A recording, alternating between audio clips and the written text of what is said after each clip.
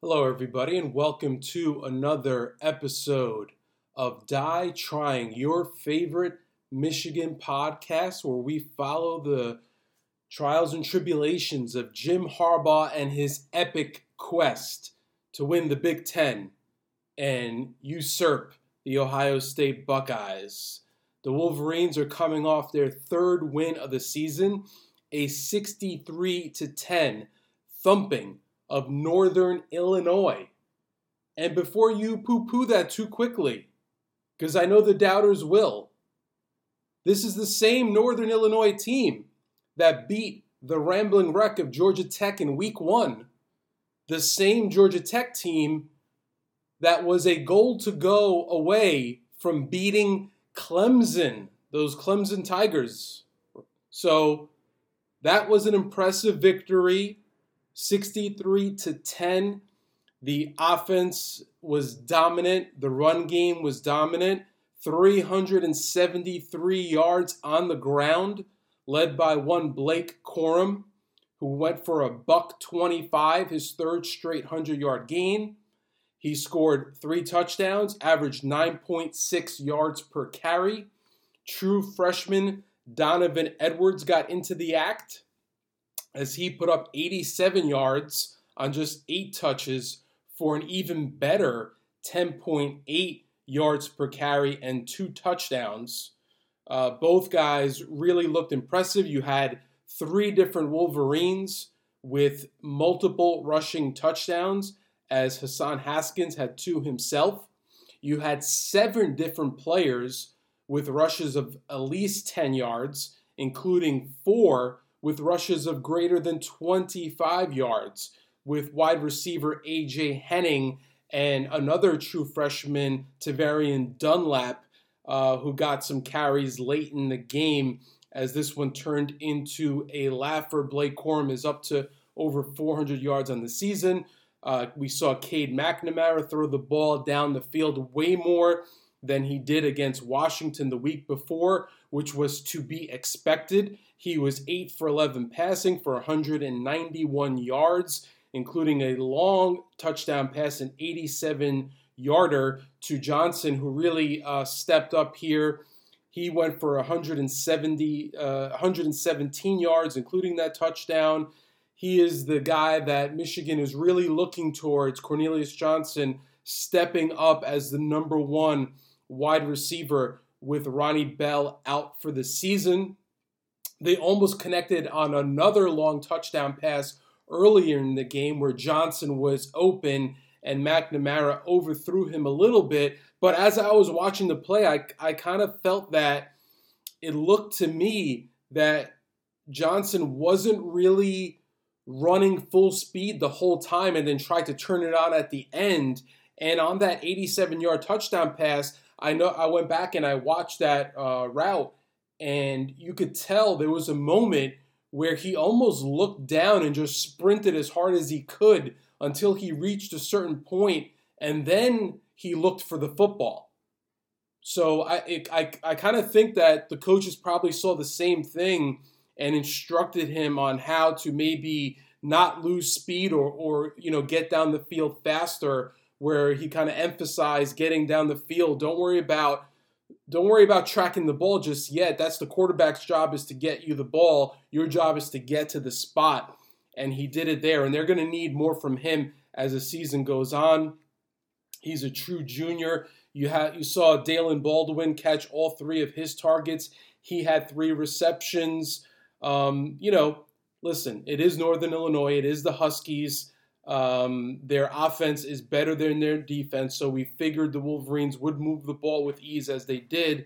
So I can't say that off this effort we suddenly trust Cade McNamara, but it was a step in that direction. They kind of dialed it back against Washington, who has elite cornerbacks, NFL caliber cornerbacks for the Washington Huskies.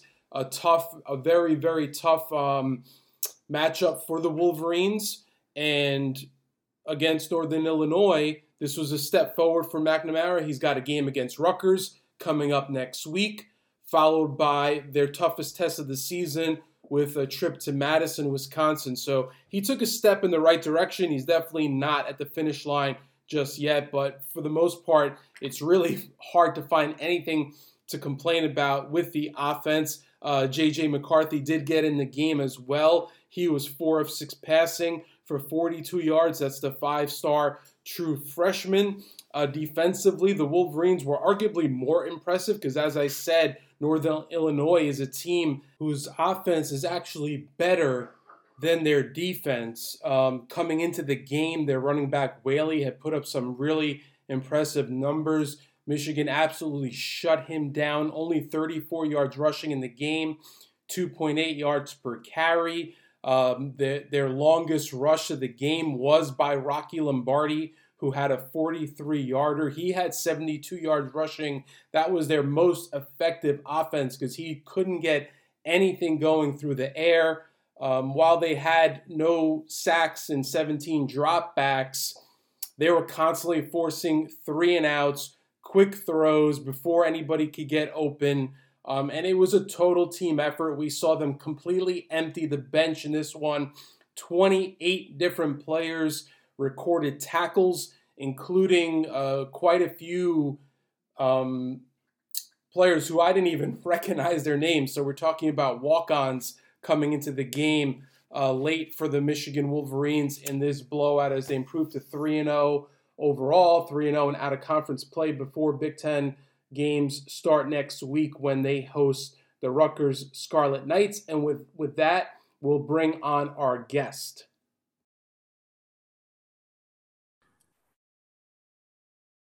And joining us now is Rainer Sabin, who covers both the Michigan Wolverines and the Michigan State and Spartans, as well as the Big Ten for the Detroit Free Press.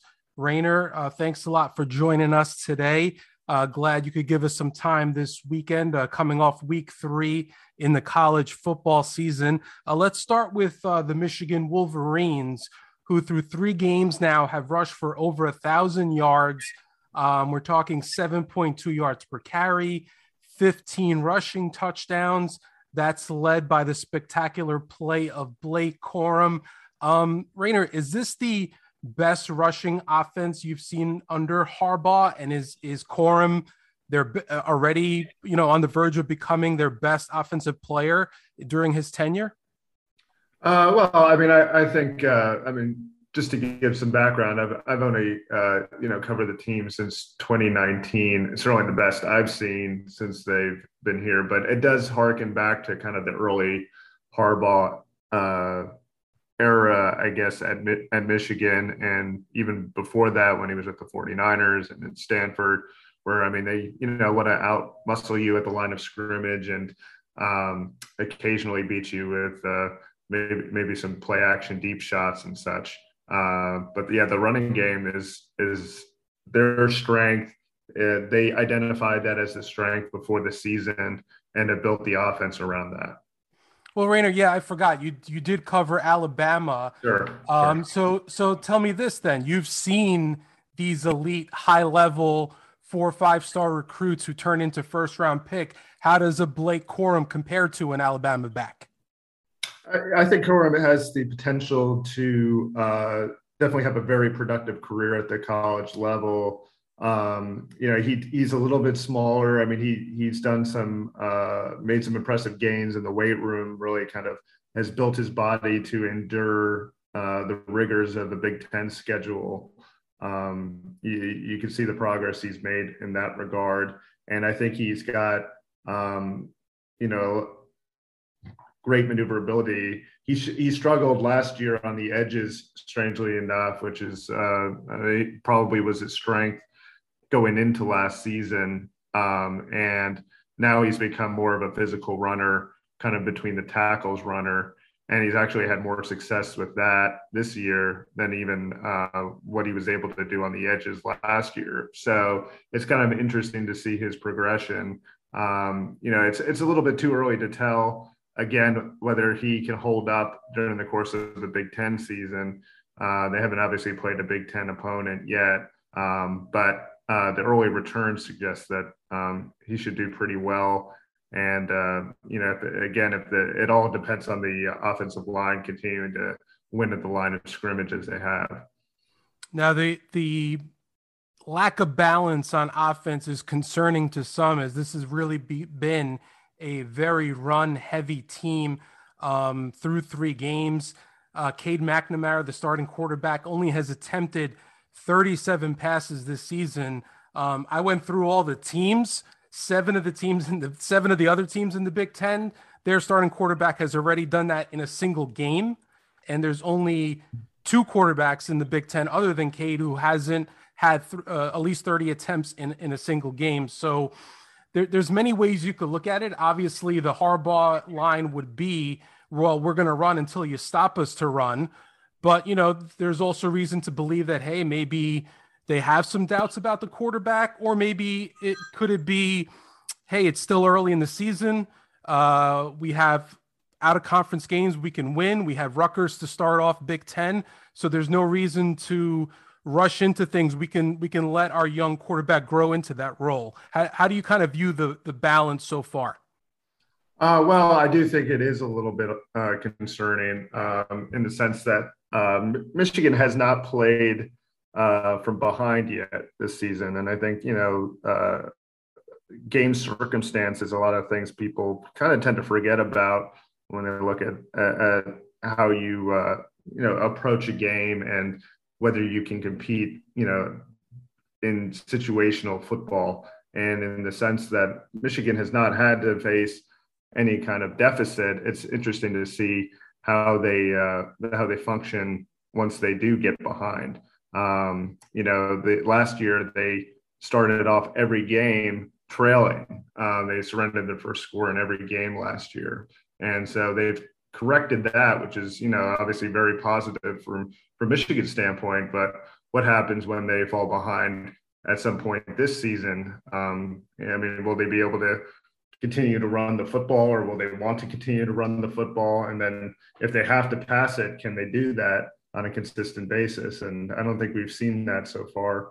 And I think that's why the concern is valid on the part of a lot of people, just because, again, there is no certainty that they'll be able to run a functional offense if they have to throw the ball. And staying with that theme, once they do get in those situations, I know you wrote about earlier in the season about how much they like the true freshman J.J. McCarthy. I know this is not something that the team's going to release, but what's your feel so far that if McNamara does struggle the first time he gets put into that situation, how quickly do you think they might look to go to McCarthy, or do you think McNamara's got a longer leash? I think McNamara has a longer leash. I think it would show a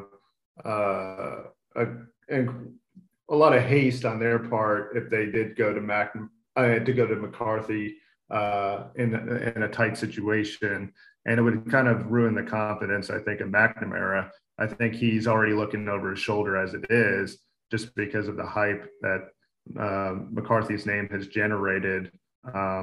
And certainly kind of the wow play he had in the first game. And, you can make an argument that, again, McCarthy has a stronger arm and has the better physical talent. And McNamara faced the same situation last year with Milton, where he was overlooked because he didn't have the great physical traits that Milton had. Yet, McNamara can run an offense. He some of the things that we haven't seen yet this season that he did well last season, which run RPO game, which is interesting that they haven't featured that at all, really, especially considering they have a potent run game. So the question is whether, again, if they do go to that more RPO style offense, and determine that they want to have more balance running and throwing, then McNamara still may be the guy. If he's allowed to kind of run that kind of offense, because again, he made some very good decisions getting the ball out quickly against Rutgers in that 3 overtime win last year. Now, how about the defense, Rainer? We have a new defensive coordinator in McDonald coming over from the NFL, the Baltimore Ravens, implementing that 3-4 defense. We're seeing more stand-up edge rushers.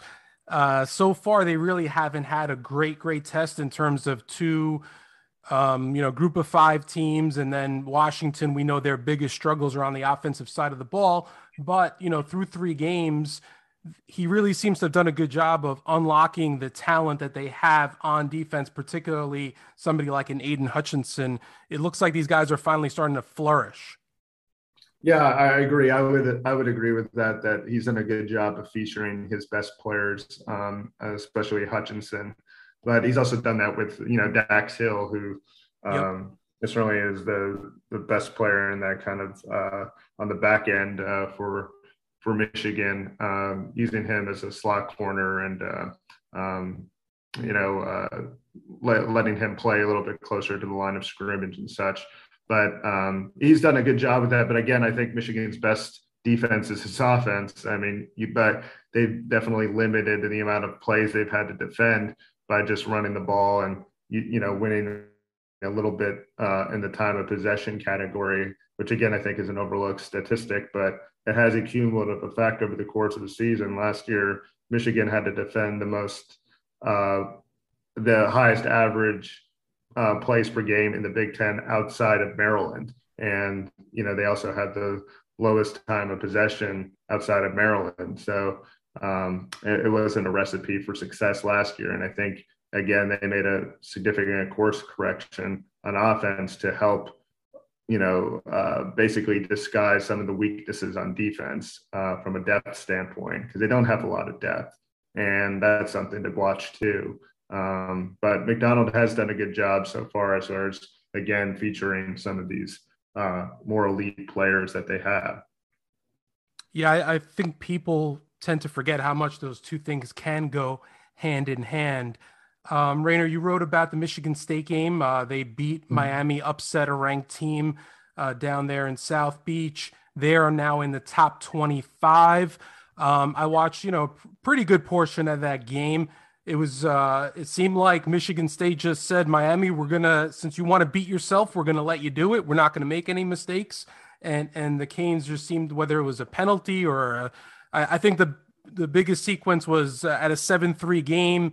The tight end drops a touchdown, then they get a penalty, then they miss a field goal. And it was like, all right, it's going to be that kind of day for Miami, and Michigan State took advantage of it. So, a lot of people are wondering, like, are they for real? I'm not exactly sure what for real means. I'm not sure if they're a top 25 team. I think they're definitely a bowl team and better than people thought they were going into the season.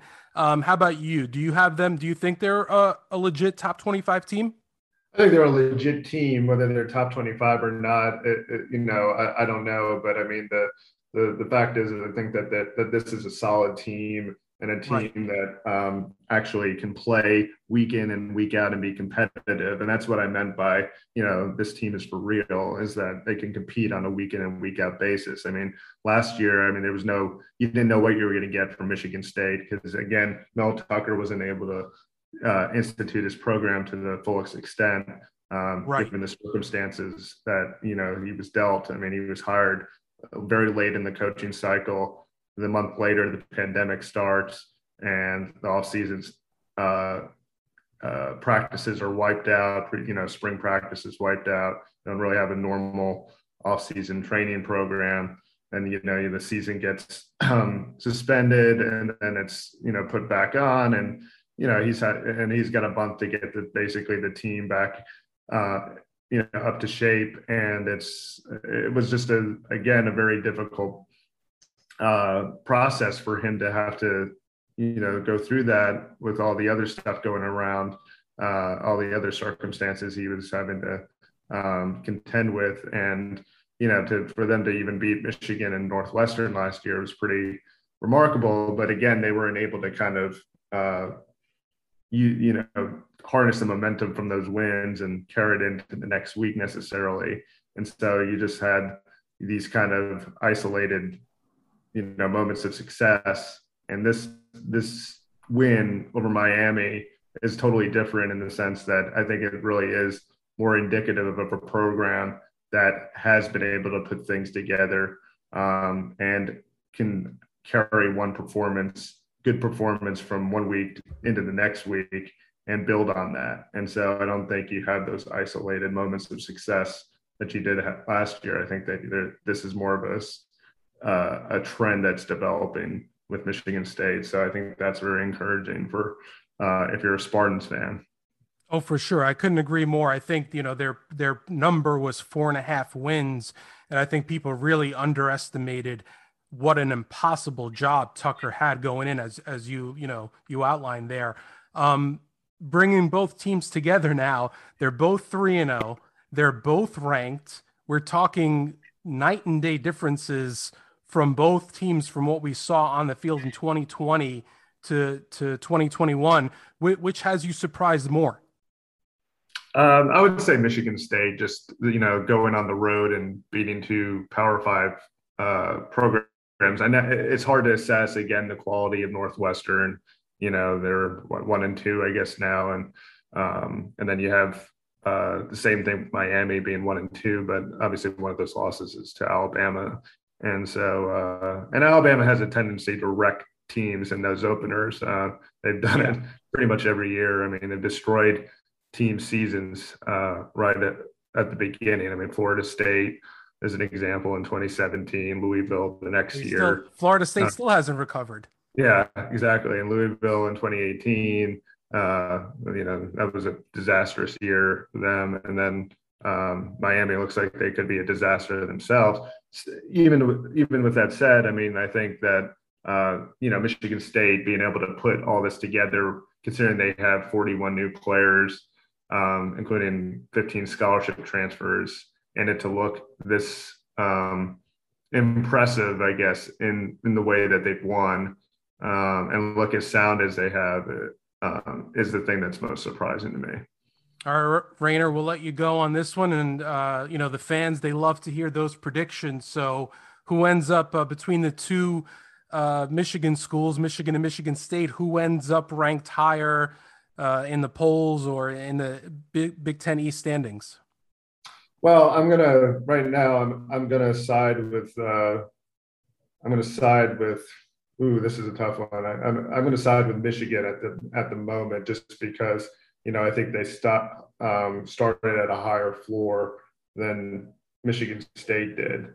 But I wouldn't be necessarily surprised if Michigan State ends up higher than Michigan too. I mean, I think it's all going to hinge on that game in East Lansing in October, when they both beat, where they go from there. Because I think again, that another win for Mel Tucker over Michigan could really send that program really to the point where they really believe they can do anything. Whereas with Michigan, if they can get that win themselves, on the road, possibly, who knows if they're going to be favored, which would be Harbaugh's first win as a underdog in his entire tenure in Michigan. So I mean, in that sense, I mean, it could be a huge win for Michigan as well. So I think a lot's going to hinge on that game when they meet in East Lansing later in the season. Yeah, I took a peek at the schedules, and if Michigan can steal a win in Wisconsin, which might be that first underdog win that you're talking about, it's very possible they could both be undefeated. Who would have thought that? Yeah, I mean, it would be crazy if that was the case. I mean, but again, it's great to see both programs doing well and being able to kind of rebound from a very difficult year last year.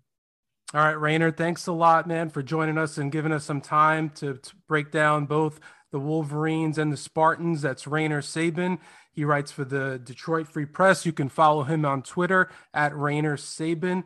Rainer, thanks a lot, and I hope you enjoy the rest of your Sunday. Okay, thank you very much. I appreciate it. Hope you guys enjoyed that interview as much as I did. And before we wrap up this episode of Die Tryin', let's look a little bit into what the numbers people are telling us, the nerds, if you will, the stats guys, the analytics people.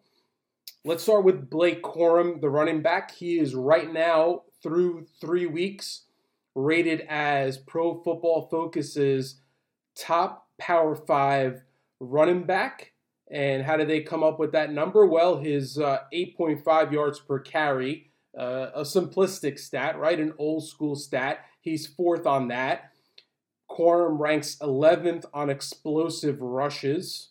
He is getting the benefit also of a good offensive line, if not a potentially great offensive line, particularly in the run game, as he ranks 8th in yards before contact, 4.1 yards before contact. So he's already putting up a nice number before he even gets to a tackler. And then on top of that, he ranks 6th in missed tackles, as through 3 games, he's already forced 19 missed tackles. And obviously everybody can see how explosive and fast he is once he gets into the open field. Rayner made an interesting point about last season and how he struggled in turning the corner. And I think a lot of people have the misconception that all these big runs come from bouncing it outside and going around the defense and up the sideline. And sure, that does happen, but you can also get a lot of big runs by running it between the tackles. And once you get past the muck, once you get past the mess in the line of scrimmage and you get some space, then you can really take off. And that's what we've seen a lot from Blake Corum. PFF also rates Aiden Hutchinson as the number 1 edge defender among Power 5 players, and he's got 11 pressures in 60 dropbacks this season. Hutchinson's draft stock is constantly on the rise. You have people now projecting him as a potential top 10 pick, so he is really coming into his own. And as we said, that's Mike Macdonald's defense seems to be really doing a great job of letting those individual talents just flourish and excel. That's, if there was a criticism of the Don Brown defense, even before the end, obviously the end, it was the big plays in the passing game. But even before that, Michigan would have a Rashawn Gary, and it didn't seem as if they featured him. It didn't seem like they took that elite talent and said, hey, this is a special talent. This isn't even just a very good player. This is an elite, unique player. We need to take advantage of that, not just plug him in.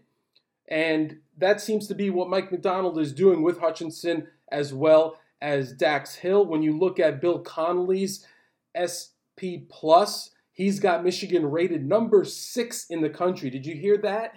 AP voters, number 6 in the country. He ranks their offense as 12th, defense 8th, special teams, which we talked a lot about last week, number 2 in the country. And how about that ESPN FPI rating? Wow. Have you guys seen this? I don't know if you've seen this. You can check my Twitter. I've retweeted it.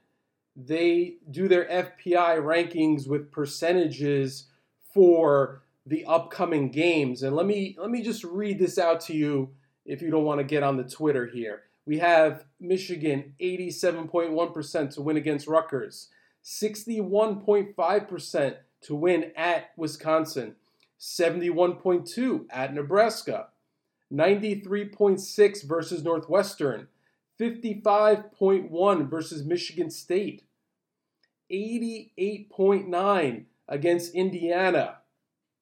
That has Michigan potentially being 9-0, undefeated, going to Penn State, who's right now ranked 10th in the country, or by the FPI at least. 50% to win at Penn State, 80.3% against Maryland. And then finally, I know this is the one you guys are waiting for, against Ohio State at home in the Big House to close out the season. Imagine this one, potentially with the Big Ten on the line. FPI gives the Michigan Wolverines a 53.7% chance to win that game, to beat the Buckeyes. Maybe, just maybe, they won't have to die trying. They will if they have to, but maybe they won't have to. Those numbers, hey folks, it's easy. It's early in the season, but it's fun. It's fun to look at. I told you week 1 Enjoy this season. Let go of the past. Let go of the disappointments. Let go of the previous letdowns. This is a new year, and you can feel the energy from the team. There's a new focus. There's a new enthusiasm. There's a sense of urgency, a positive sense of urgency, not an, oh no, we can't fail sense of urgency. And we want to keep playing. We want to keep winning. Let's go. Bring on the next opponent. That type of urgency. So let yourself enjoy it. Let yourself believe that this is the year that Michigan will flourish. And I hope you guys continue to also let yourself download and listen to this podcast. Die Trying. I'm your host, Danny Mogollon. You can follow me on Twitter, Dan the Sport Man. And as always, go blue.